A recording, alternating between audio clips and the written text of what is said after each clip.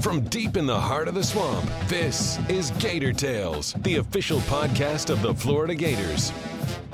Gator Tales is brought to you by UF Health, the official healthcare provider of the Florida Gators.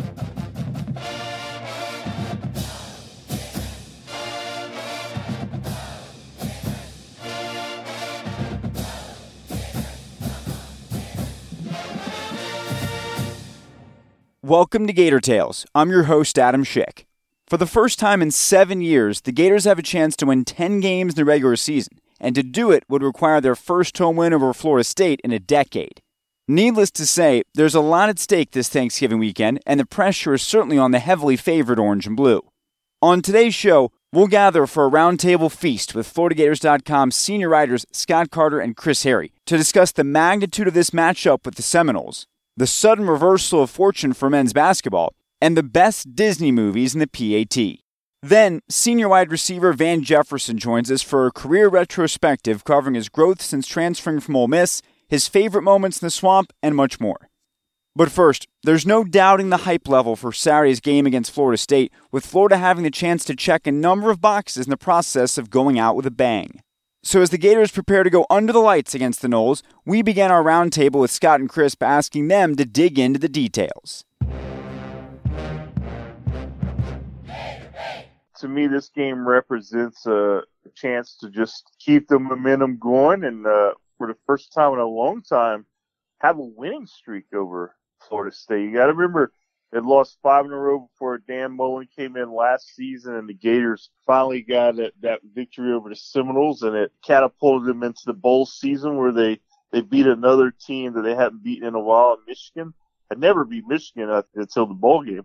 So, and they came back in year 2 under Mullen, and they've kind of picked up right where they left off. They're 9-2, and it's a chance for a 10-win season, a 10-win regular season. Keeps hope alive for the 11-win season that I think we mentioned on last week's show, how rare that's been in Florida's history. And, Adam, you pointed out in your intro, I mean, they have not beaten Florida State at home since 2009.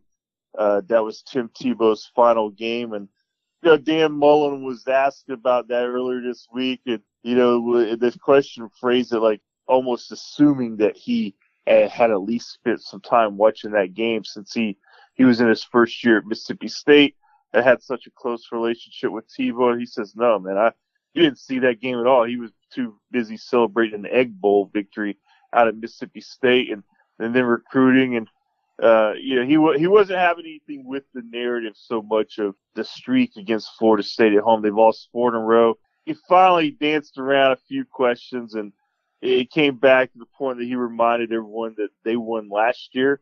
And that's the one that he remembers the most. And that he understands why that streak exists. Florida State had some really good teams this decade, won a national title while Florida was going through 3 coaches. That's really why that streak exists. But I think, they're favored by, I want to say it's still at 17 or so, which is a big favorite over Florida State. You don't get that very often against the Seminoles. So I could see that streak finally maybe reaching 2 in their favor, but they're going to have to go out there on an emotional day. It's senior day.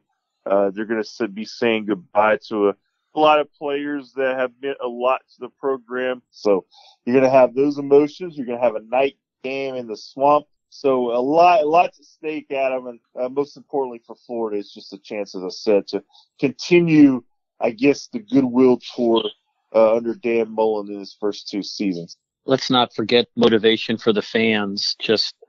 Spurrier was here and he got things going. He tried to make the SEC so big, and the Georgia game was always big, and the Tennessee game, of course, was big. When you lose to Florida State 5 years in a row, that became the big game.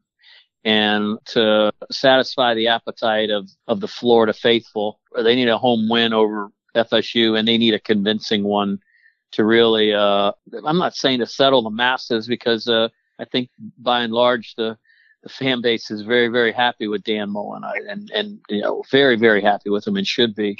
But they want to add to Florida State's misery. There's a lot of uncertainty going on up there relative to the coaching search. And if you want to flip it around and say, obviously this could make Florida State's season. FSU is going to go to a bowl game No one knows who their coach is going to be, but I imagine if they were to come into the Swamp and win, there would be a lot of pressure for them to stay the course and maintain interim coach Odell Haggins. It's an important game for them. He has them on a 2-game winning streak. They're playing better, but obviously this is a little bit different challenge from their standpoint. But I mean, Florida needs to look at it at the challenge that it is. I mean, Cam Akers is a future NFL player. He's going to be very good next level. Tamorrion Terry, 44 catches. He's averaged 20 yards a catch. He's got 8 touchdowns. I think James Blackman has played pretty well these 2 games since Odell Haggins has taken over. So just on the face of it, it's Florida State, and you really don't have to throw a bunch of stuff into there. But you know FSU is going to come in jacked up. Florida is obviously going to be jacked up. I think, X's and O's wise, Florida's offense can make some hay with a Florida State defense is uncharacteristically number 11 in the ACC. They're giving it 433 yards a game. I mean, you put that into context over the years of some of Florida State's defenses that they rolled out there. Those are some pretty beefy numbers right there. But back to my original point, I think the fans would like to experience, and I don't know how other to put it other than to say further FSU humiliation. And Florida's going to have that chance to do that this weekend, but obviously they're going to have to play really, really well to accomplish that. Speaking of FSU and what Florida's going to be able to do against them, I thought it was interesting this week when Dan Mullen was asked about what are the challenges of calling plays when you can't run the ball. He said, well, it's easy. You just don't call running plays. And then was also asked about the balance of the offense and said, yeah, it's very balanced. We throw to all of our receivers equally. So I think he's having some fun kind of tongue-in-cheek with the limitations that Florida has with their play calling. But yet here we are. They're about to get through the regular season still basically just relying on the pass. And you've got to think, especially as undisciplined as FSU has been defensively, that's likely where they're going to make their hay this weekend. I mean, you look at Florida's stats, Adam, and they've got over 3,200 yards passing through 11 games. And guess what the last year that's happened when they've had that high number of passing yards through 11 games.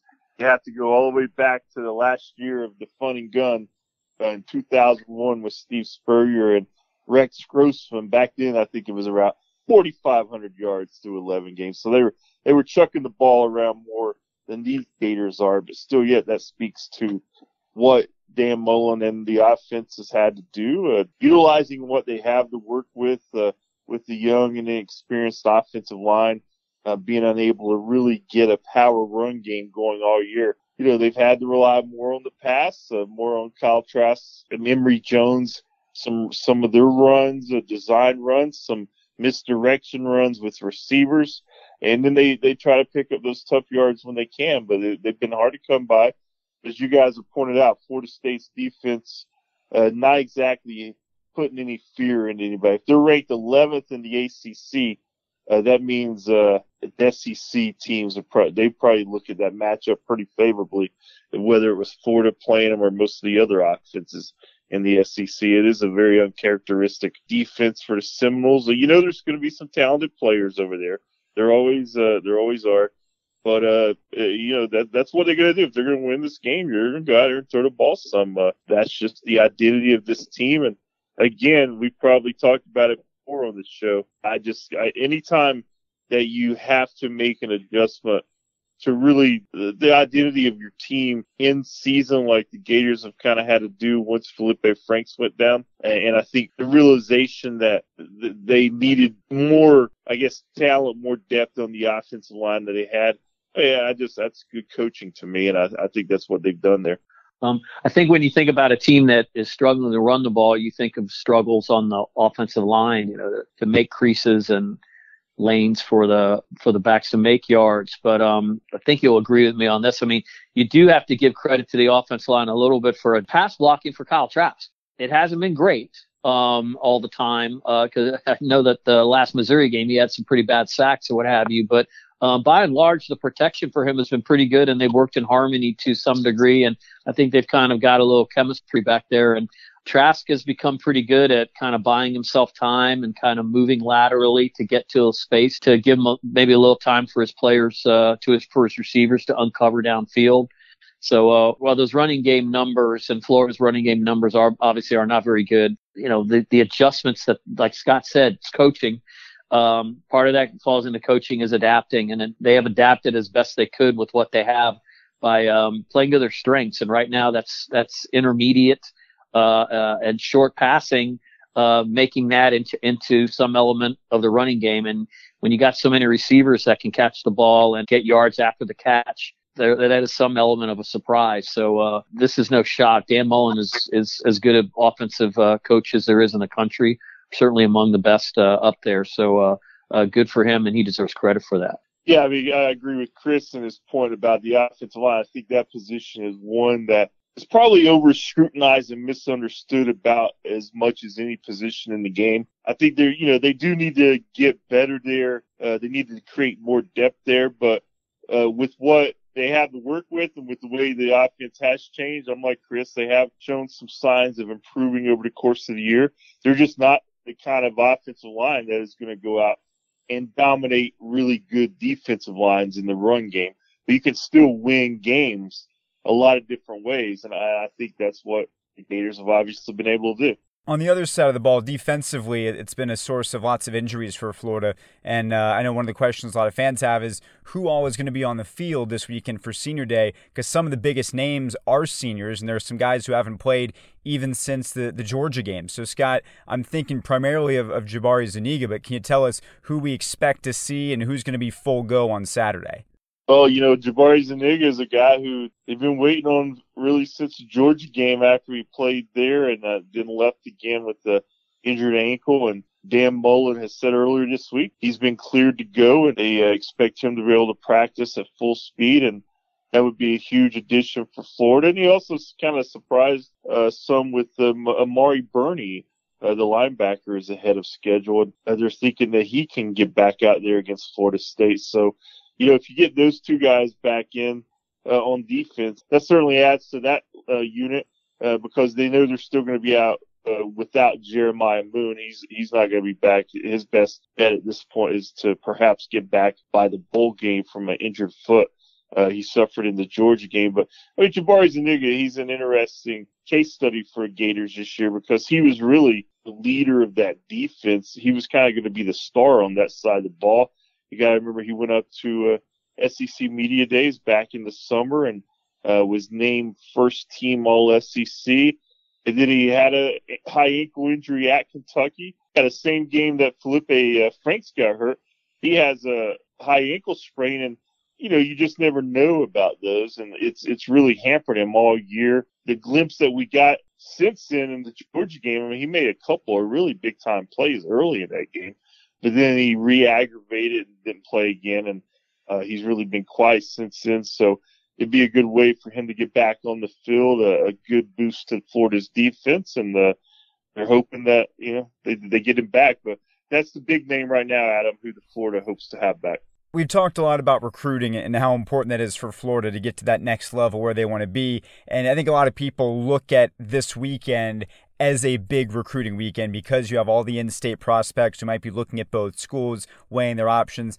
What's the significance of this game this weekend in terms of the recruiting impact for Florida? Well, the perception is, Adam, that, it's a huge game for both sides. And Dan Mullen was asked specifically about that, and he had a different view. He says he doesn't really look at it as being a huge game for recruits. Like you're going to swing, several players one way or the other. That's not the way he looks at this game. What he looks at it as, it's a huge, in his exact words, taste in the mouth effect. Meaning you're gonna have to live with that bitter taste for a year if you lose, but you get the sweet taste if you win. And in his first year he won it, so he's had that sweet taste for about a year now. And he wants to get another shot at it on Saturday night at the Swamp. And that's what rivalry games are to me. I mean, sure, you've seen a recruit here and there over the years. Dante Fowler Jr. is one that comes to mind from the Florida side that, he flipped on National Signing Day to come to Florida, even though I think they had lost the previous year to the Seminoles. And I'm sure you've seen others over the years. But really when you talk to players down the road and coaches who have been in this, it's just one of those personal matchups where if you win, your fans your family, your friends. They're going to like you a lot more than if you lose for the next year. So that's, to me, that's really what Dan Mullen's talking about, and I think really what makes people care so much about these kind of games.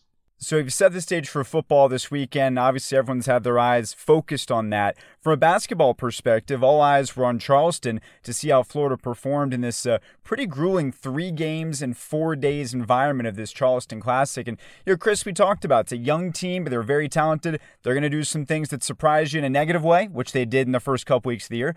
And then they'll turn the other direction. They'll surprise you positively, which is obviously what happened up in Charleston. Yeah, and I don't think they did a whole lot. You mentioned this first couple of weeks to make you step back and say, "Wow, this is going to be a good team." You didn't see a whole lot of that, I don't think, in the first 4 games. Certainly not in the Florida State loss. Certainly not up at UConn. They did play a little better in that game. But to Mike White's point, after beating Xavier in the championship game late Sunday night, they were talking in the locker room afterwards about, how things had changed. The team changed the narrative a little bit in the course of a week, because leaving UConn after scoring 20 points in the first half, granted they held UConn to 25 in the first half, but the disjointed appearance of the offense through those first 4 games, they go to Charleston, they fix some things, they simplify some things, they emphasize some things, role definition a little bit more. They didn't have the availability of some players. So I think that some things were crystallized in Charleston. They beat St. Joe's in a game by 8 points. It was mostly a close game most of the time. They beat Miami by 20, and then they come against the Xavier team, which of their first, I believe, there are 8 rotation players. 7 of them are either juniors or seniors. Counted up, they had 300 career college starts in that rotation, and a couple grad transfers who were all league type players in mid-major conferences, and a very tough team.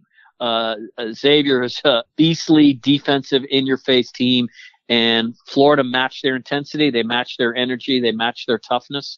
Got out to a 17-point lead, shot the ball really well, found their stroke. I did crunch the numbers, Adam, and going into the tournament, Florida was shooting just under 39% as a team and 24% from the 3-point line in the 3 games in the tournament. They shot 48% and almost 41% from 3 and scored 10 more points a game than they had before they got there. So people talk about how bad the offense looked. Well, part of that was because shots weren't going in. You knew Noah Locke was going to make shots eventually. I don't want to say everything has changed, but when you go there and you play as well as they did and play as hard as they did, now they got a baseline from which to go back to, saying, hey, remember how we did it against Xavier. What they're finding out now, what some of their strengths are. And I think one of them, without question, and we knew Kerry Blackshear was going to be that, but Kerry Blackshear is also a very calming voice for this team of a bunch of young guys. I mean, after him, 8 guys played the other day. All of them were freshmen or sophomores. Nobody, there's no juniors played. No other seniors are on this team. So, he's going to get some numbers. He now has 5 double-doubles in 7 games, and 1 game he played 5 minutes because of foul trouble and an ejection. So that kind of staggers those numbers a little bit. But what you do know about this team, Kerry Blackshear is going to be really good. He's going to rebound. You got to get the ball to Keontae Johnson because he is an animal when he gets the ball going downhill and makes up his mind that he's going to drive the basketball. Andrew Nembhard is finding some rhythm with his 3-point shot, which wasn't very good last year. He hit 3 in the game against Xavier. Noah Locke hit, I believe he was 8 of 16 for the tournament.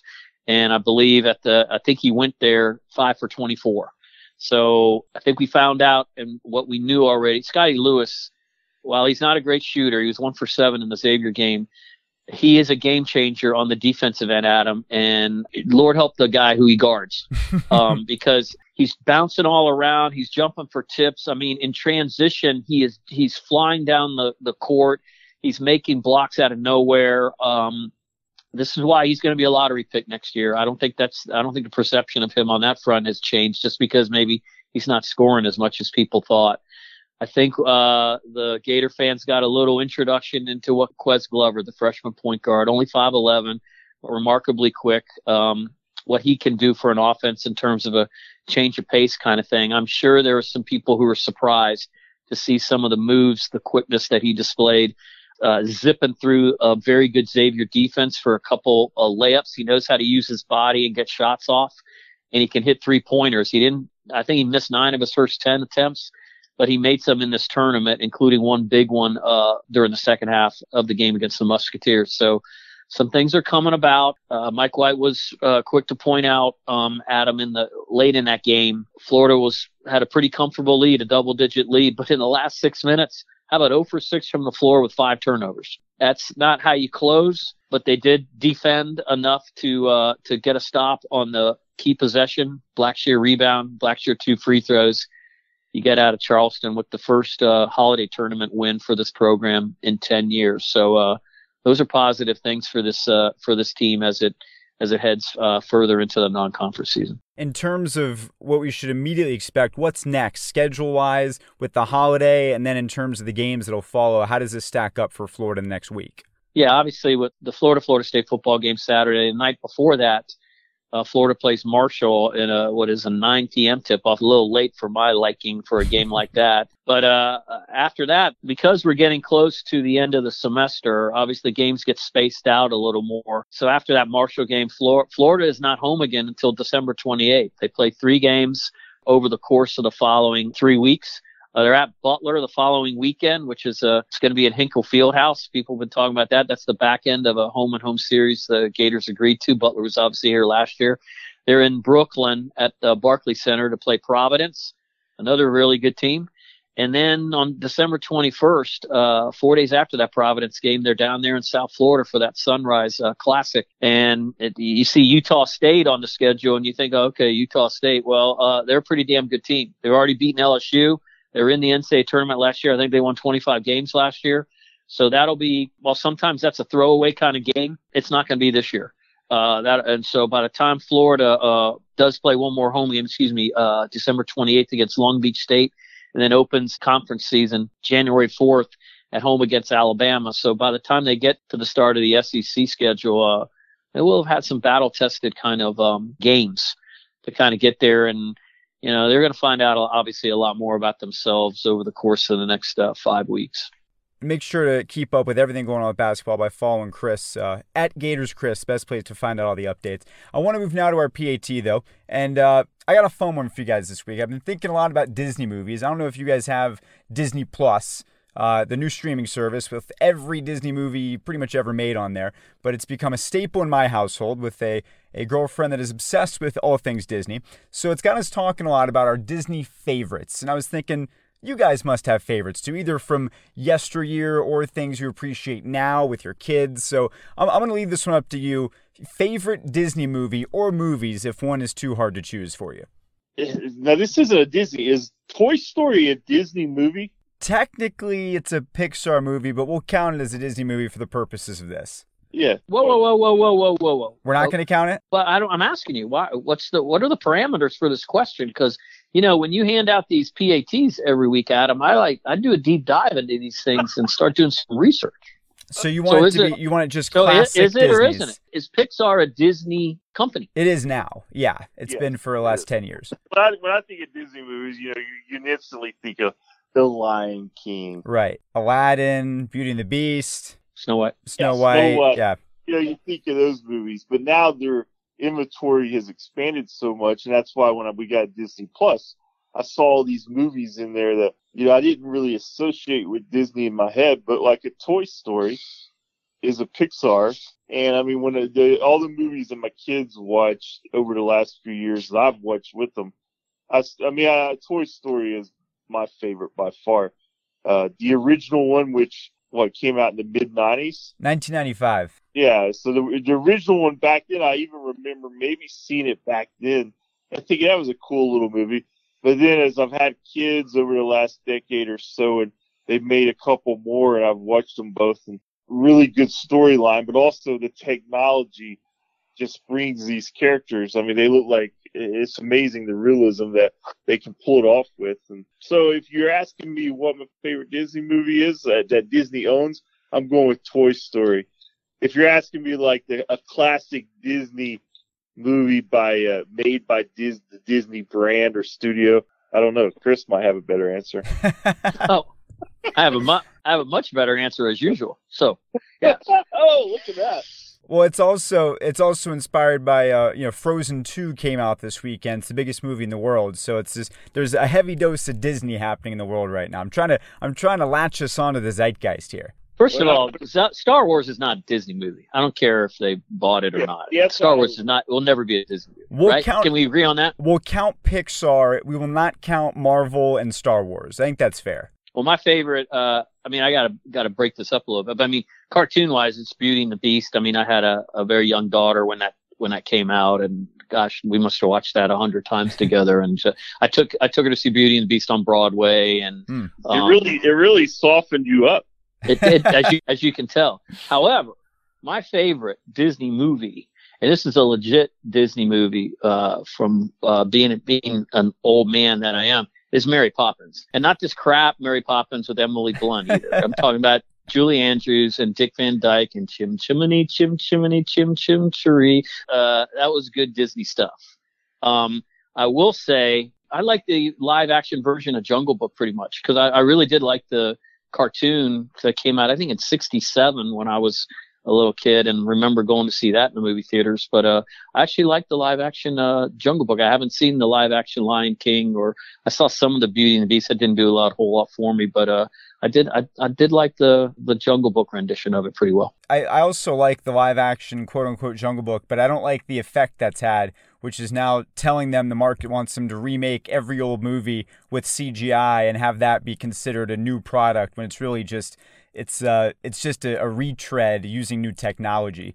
I agree with that.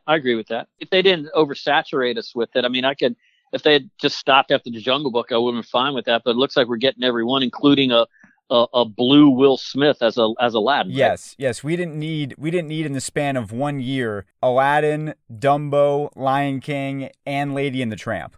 Oh my gosh, that's all this year. That's actually all within about a 7-month stretch. So we need originals. We need new original content like Aladdin. That was my favorite growing up. I always loved Aladdin.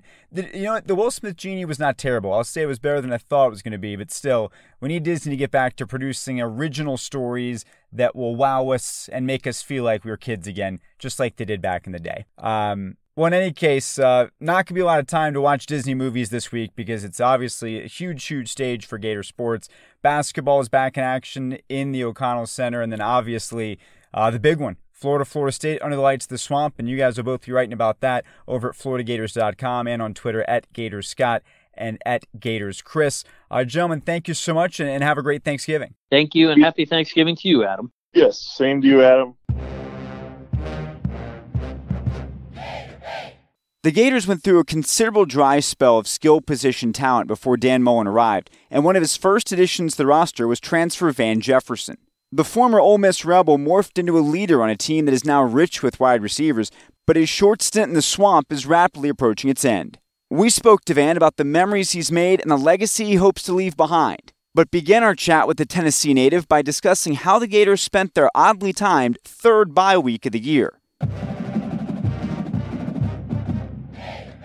We got some time to go home and rest our bodies and things like that. And Coach Mullen gave us the whole weekend off, to go visit with our families and things like that. And I think this week, man, we're just focused and ready to go. I think everything is clicking in our favor, man, and we're just working hard. And it's a big game Saturday against a rival in Florida State, so I think we're all ready to go. But right now we're just taking it one day at a time, and when the game comes on Saturday, we'll be ready. It's been such an interesting year for this offense, given how you sort of had to change course when Felipe went down, then Kyle comes in, then you got Emory in the mix as well.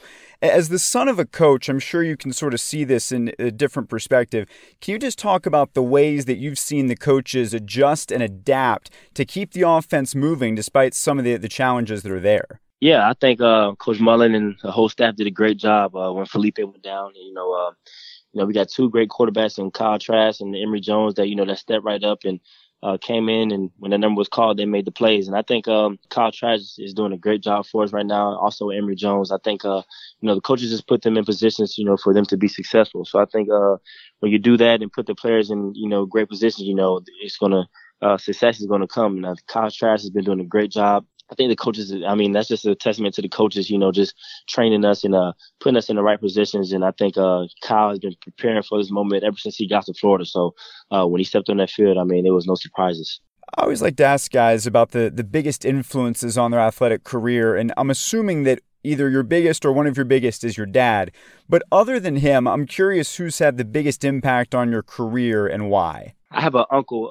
His name is Terrence Butler, and he played at Louisville, and he's always been a big influence on my life. We talk probably every day. He always keep me uplifted and always keeping me going. Like you said, he's probably my dad is the first, but he's probably the second that has. And then, of course, my mom too. My mom has been a really big influence on my life. I remember times when I was at Ole Miss and I was down, man, and I was not, feeling the same, man. My mom and my uncle, those are two people that are there. And, of course, my dad was, but, sometimes my dad is, busy and all that, so I can't get a hold of him like that. But those two people, my mom and my uncle, were kind of like the stronghold when I was going through a hard time at Ole Miss. So I think those are like the two people other than my dad that have really helped me out. Advice can come in a lot of forms, and sometimes I'm sure it's related to on the field, sometimes it's off. But just thinking about wisdom that's been shared with you over the years, what's the best advice you feel like you've ever been given? Best advice I think I ever been given is like my dad told me one time. My dad just, he said, just learn to be where your feet are. He means, just learn to be where you're at right now. Learn to be in the moment that you're in right now. Don't try to step in anybody else's shoes. Just stay in yours, and everything will work out the way that you want it to be. I think sometimes, you kind of get caught up in what other people are doing when you just need to worry about, what you're doing and what your place is in life, So I think my dad just told me, just learn to be where your feet at, man, and just always keep working hard and keep trucking and don't ever give up. Looking at where your feet have you now, when you reflect back on your career, which has been 2 schools and a lot of hard times in there, in what ways do you think you've grown the most over the course of your career? I think I matured a lot. I think my maturity level is high. I think coming from Ole Miss, just coming into this new coaching staff and having a new joy for the game, man. I think just being me being mature, man, and just bringing that in here. I think I learned a lot when I was at Ole Miss, and especially when I had my little girl, man, that brought a lot into me. I had to grow up quick, so I think just me being mature, man, and just learning a lot from my past experiences, man. I think that helped me out a lot. I know that last year you were one of the many juniors that considered going to the draft, but ultimately you obviously came back to school. Can you just talk about, what influenced that decision and how you feel about it now? Well, I think it's just the guys on the team that influenced my decision, and I think my parents as well. I didn't want to, only have 1 year with these guys and then I leave. I wanted to enjoy, building a bond together for a whole another year with, the receivers, especially the seniors, Freddie, Josh, and Tyree. And so, man, I think just that influenced me. And plus, I wanted to come back and hopefully raise my stock up as well, raise it up and get some better games in, get some better tape on film.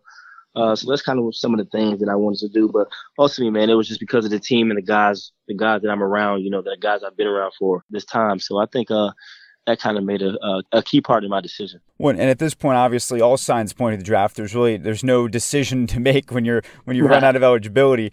Right. At this stage, what have those conversations been like for you? Is that something you can get a lot of feedback from your dad on, or which other people have helped you start to think about what that process looks like? Yeah, my dad, and then I know some guys that I played with at Ole Miss that already went through the process.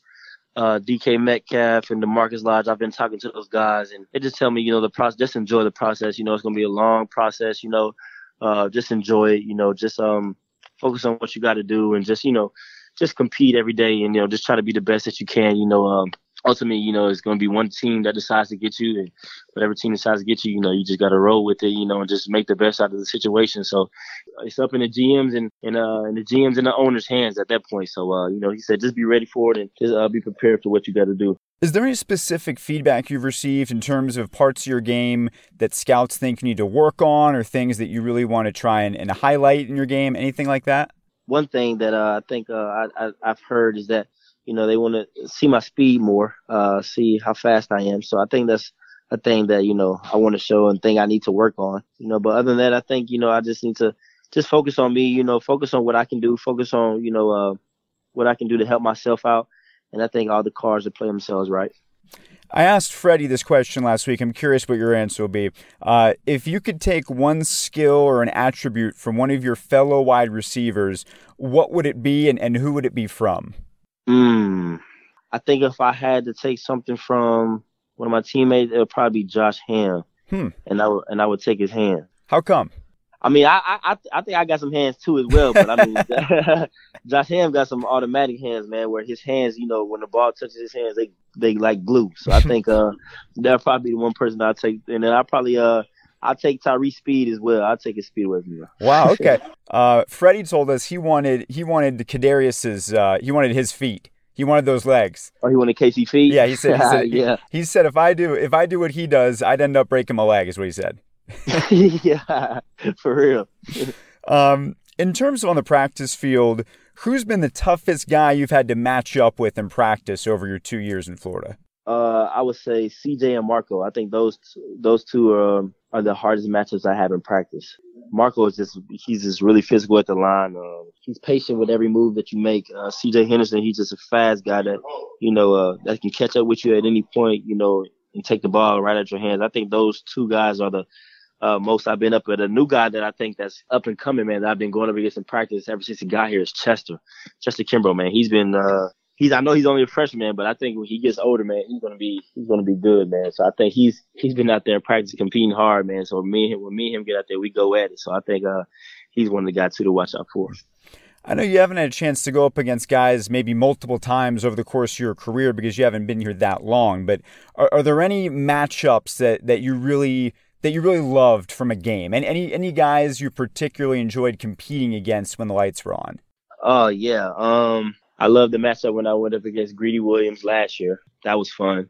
I would say this year, I love going up against the corner from Auburn, number 4, even though I didn't have a catch that game. I mean, he was still good. We were still out there competing, going hard, running routes, man, us going back and forth, drawing and stuff like that. I think that was kind of one of the best matchups that, that I've had. LSU was fun. I mean, they didn't talk any trash, so I didn't, but I still enjoyed competing with them, and then last year I loved going up against Florida State too. Stanford Samuels, I love competing against him as well, and Asante Samuel, those two guys. So I'll see them here in a couple of days, man. So I can't wait to get out there and play and compete against them. Which one was the guy that you juked out of his shoes? I don't know his name. I don't remember who that was, but I know he was a safety. I don't remember his name or who he was, but I just know I remember he was a safety. So you pulled that move on him, and I even saw a few days ago people are sharing that video again and making all kinds of memes out of it. I'm curious because that was obviously a very embarrassing moment for him. What's the most embarrassing moment that you've had on a football field in your career? Could be in elementary school, could be last week, anything. Oh man, I would probably have to say Ole Miss, man. I think this was my redshirt freshman year. We were playing Mississippi State, and I had a seam route, and I mean, I was wide open, like so wide open. And I think we're down maybe I forgot what the score was, but I mean, we weren't down far, so it probably would have been a close game if I would have caught it. But I ran down the seam, man. I mean, wide open. I mean, this is the most wide open you can be. And then so when I was running down the sideline, I saved through like a perfect pass. I mean, like right in the pocket, like easy. And of course, man, he threw it, man, and I dropped it. I was like, oh man. So that had to be probably the most embarrassing moment I've had in my career so far. Well, luckily you haven't had many of those moments in the swamp. I'm curious, which swamp moments stand out? Maybe the best swamp moment is still to come on Saturday, but from everyone you've had prior, what do you think about the most? I think the one I remember the most is like my first game in the swamp when I first came to Florida and I first played against Charleston Southern. I mean, it wasn't a big game. I mean, it was the big game because it was the first game of the season, but not against like a great opponent. But I think that was probably the best atmosphere I've been in. It's just me being there for the first time playing in the swamp. I think yes, my first game in the swamp. They're had to be the best. I don't know if you break it down to this level when you think about your career, but is there a favorite catch or your favorite moment that you've had on the field at Florida? My favorite moment. What my favorite? Freddie was really feeling himself. He was talking about his diving catch against South Carolina. He was talking about his play against Auburn. He had a long list of answers for that question. Yeah, a catch. I would say last year against LSU, the long pass I had against Greedy Williams, I think that was a good catch. Last year against Vanderbilt, when I scored that slant, not so much the catch, but just the release I did off the line, man, that was pretty good right there. And then I would say last year again against Florida State, the diving catch I had, and then when I made the guy fall. This year it would be LSU, the slant on the goal line. I think it was not the catch, just the release.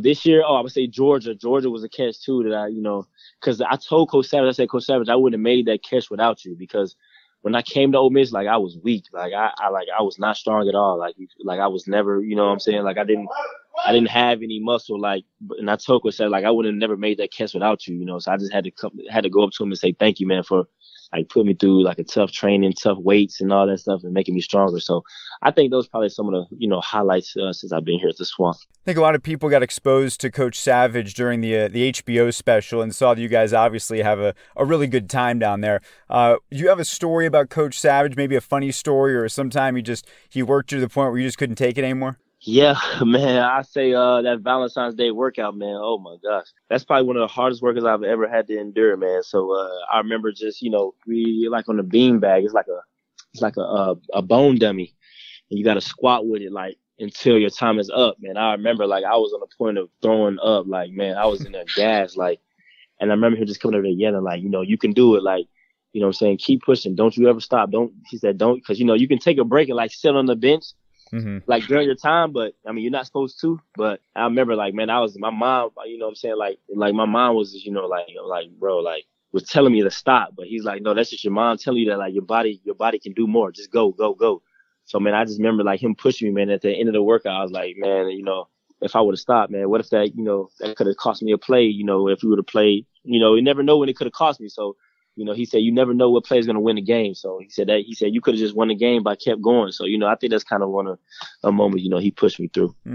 On the topic of having a good time and goofing off a little bit, I want to know what teammate is most likely to pull off a successful prank and which one is the least likely to pull off a successful prank. Tyree's the most, he'll pull off the prank easy. Because Tyree like to play a lot, so he'll pull it off easy. Like what? So, we always got him, we'll always get in food fight. So, we'll just throw. So, one time, I threw it on him, you know what I'm saying? So, he tried to come get me back one time. But, he panned it out so smooth, he maybe, waited 2 weeks later to get me back. And then out of nowhere, man, he came out with a whole plate of food and got me, while I was on a scooter. So, so you know how to plan him, man. And then I think the least likely to do it is Kyle Pitts. He can't keep water for nothing. He wouldn't, you know what I'm saying? If you plan the prank, you're going to tell everybody, and eventually he's going to get back to you. So, it'd be over with. I'm curious, are there any athletes or maybe public figures that you admire? Who do you most look up to and why? I say in the NFL right now, I like looking at Keenan Allen and AJ Green. I think those two guys that, I look up to and I try to model my game after, because, their routes and their game is crazy, man. And they know how to, play the game of football. So I think those are some of the guys that I look at. And those guys, I watch film on them all the time and just see, what they're doing and try to mimic what they do. I want to take you off the field here for a couple questions. What do you like to do away from football when you have some free time? I'm pretty a chill person, man. I like to chill with my daughter, chill with my family, chill with my friends. I'm really not big on the going out thing, but, I just like chilling, man, and just enjoying my time, enjoying my friends, enjoying my family, things like that. I'll probably, go to the movies here and there, but other than that, I'm just probably a chill person. I don't do much. Speaking of movies, I want to know, what is your favorite Disney movie? And I imagine with a daughter, you're probably seeing more of them these days, or close to. Yeah, I'm seeing a lot of Tangled, a lot of Frozen. Yeah. I say, but my favorite movie would have to be Hercules. That's probably my favorite animated Disney movie. Really? That's a different one. How come? Yeah, because he started off as people didn't really like him, so he was he was a god at first, but he drank the potion. He got down to a demigod. So then, he went to this town, everybody frowned upon him, looked down on him. But then he went to this, probably the worst town in the movie. He became a god, a king, but then everybody wanted to uplift him there. So I think he just started from the bottom and, came to the top. I like that. If you're chilling a lot, I guess you're probably watching some TV as well. So if you had an entire weekend to binge a TV show, any kind, could be on now, could be from the past, what show would you choose? Ooh, Power. I don't know if you ever seen it, but you should watch it though. It's called Power, man. It's very interesting, bro. It's like there's I mean, you just gotta watch it, man. I say Power. I could watch that like all day. If someone gave you a blank ticket to travel anywhere in the world, where would you choose and why? I'd probably go to Dubai, man. I want to see Dubai, see like all the things that's crazy over there, man, because I know I've heard things about it, and I would love to experience it and see, you know, all the Lamborghinis and Bugattis and everything like that that's popping out. See, you got to help me with this, because I asked Freddie the same question last week, and he had the same answer, and I was surprised by it then, and I'm even more surprised by it now. Is there something going on with you guys in Dubai that we don't know about? I don't know, man. I don't know. We always talk about we going to take a trip out there together, so hopefully one day when we all get some money or something, we can do that. But right now, we ain't doing that no time soon. That's right. That's right. What's a hidden talent or skill you have that most people would not guess? Man, I was a really good basketball player though. I ain't gonna lie. I was really in high school though. Not in high school, not no more. But I really was a good high school basketball player in my high school down in Tennessee. I would say that's a pretty. I mean, that probably wouldn't be a hidden talent because we go hoop all the time at Southwest Rec. So that probably wouldn't be. But I mean, I would say that though. So I saw that Van is actually short for your real name. Can you tell us your real full name and then the origin of it? Because you're a junior, but your dad is Sean, not Van. So can you help us with that one? Yeah. So my dad, like you said, my dad goes by Sean. His name is Vanchi too. But okay, I got you. Yeah, I got you. But he just goes by Sean. So, but I use Van, but it's short. I mean, but my real name is Vanchi Jefferson. And so my grandmother wanted my name to be this. My dad's grandma. So, you know, her and my mom was like, okay. So my mom, you know, kind of went along with it. Was like, okay, I'll name him, you know, we'll just use it for Van short. And so I guess this is what my grandma was like, you know, it's French, but I don't know. I don't know for real, but I didn't know if it meant. I mean, you don't meet a Vanchi every day, so I was curious. There was something about it. Yeah, exactly. So I just go by Van, man. So I just keep it. But you know, that's what I do with it. Finishing up, bringing things back to this week and senior day. You talked about maybe your favorite memory in the Swamp, just being on the field for the first time. Considering that, what's going through your head right now as you're preparing to come out of that tunnel for the last time? Yeah, man, it's going to be a lot of emotions, man. It's going to be crazy, man. Last time playing this Swamp with some of my guys, you know, I'll never probably play with them ever again, man. So it's going to be a lot of emotions, man. And just seeing my family out there on the field with me and seeing Coach Mullen out there, man. I mean, you know, I've only been here for 2 seasons, man, but, you know, I wish I could have been here for all 4. But, you know, God had a plan for it, man, and it all worked out the way it's supposed to work out. But it's going to be a lot of emotions, man. Last game in the Swamp, playing against Florida State. I want to get the win, of course, first. But other than that, man, it's going to be bittersweet just, you know, leaving all my guys, man, and not being able to play with them again in the Swamp. Mm. Florida State's had a roller coaster of a year. Obviously, they let go of Willie Taggart a few weeks ago, so now they're playing for an interim coach, and they maybe look a little bit different. You played for an interim coach back in 2017 at Ole Miss, so I'm curious, how much does it change the dynamic of the team when you've got a change like that, and you're suddenly not playing for the guy that you thought you're going to be playing for? Yeah, it's different, you know. I remember the day when Coach Freeze came in team meeting room, was like he's done coaching, and Coach Luke was named the intern coach. Man, it's different. You know, he has his different ways and things like that. Like a different thing that Coach Luke does is when you go to a traveling opponent's, you know, stadium, you know, usually Coach Freeze just goes straight to the hotel, but Coach Luke, you know, he likes to go to the stadium first and look at the field and things like that. I mean, it's just different. It's just different things you got to get accustomed to. And Coach Luke is a great coach, but I just, you know, God had different plans for me, and I'm glad I'm a Gator. Couple final things for you. You talk about playing FSU and the importance of getting a win, just, you know, for the sake of winning. But beyond that, just talking to your teammates and feeling the energy there, what does it mean to have the chance to not only go undefeated in the Swamp this year, but to beat FSU at home for the first time in 10 years? Yeah, man, that'll mean a lot, you know, especially to the guys that have been here for a while. You know, like I said, I've only been here for 2 years, man. So I know it's going to mean a lot more to those guys, you know, and I want to help them get that, man. And I want to help, you know, whatever I can, man, whatever way I can to do that and to beat the Seminoles, man. But like I said, you know, that's going to come with execution. And when Saturday comes, man, we'll be ready. Final question for you. I'm curious, once it's all said and done, how do you want Gator Nation to remember you and the time that you spent at Florida? I just want them to remember me as, man, a hard-working man who gave his all on every play, man, and that competed, his tail off every down, who gave it all for Gator Nation for these past 2 years, man. And just remember as a great person, man, a man of great character, a man of integrity, man. Just, someone they can, they can be proud of, man. So, like I said, I just want to leave a legacy here, man. And hopefully, I left a great one, and, I'm going to miss it, man. And, but it's on to the next chapter. Well, Van, thank you so much for your time. Really appreciate you sharing all of these great stories and details with us. And we wish you a lot of luck moving forward. All right. Thank you so much. And that's going to do it for this week's show.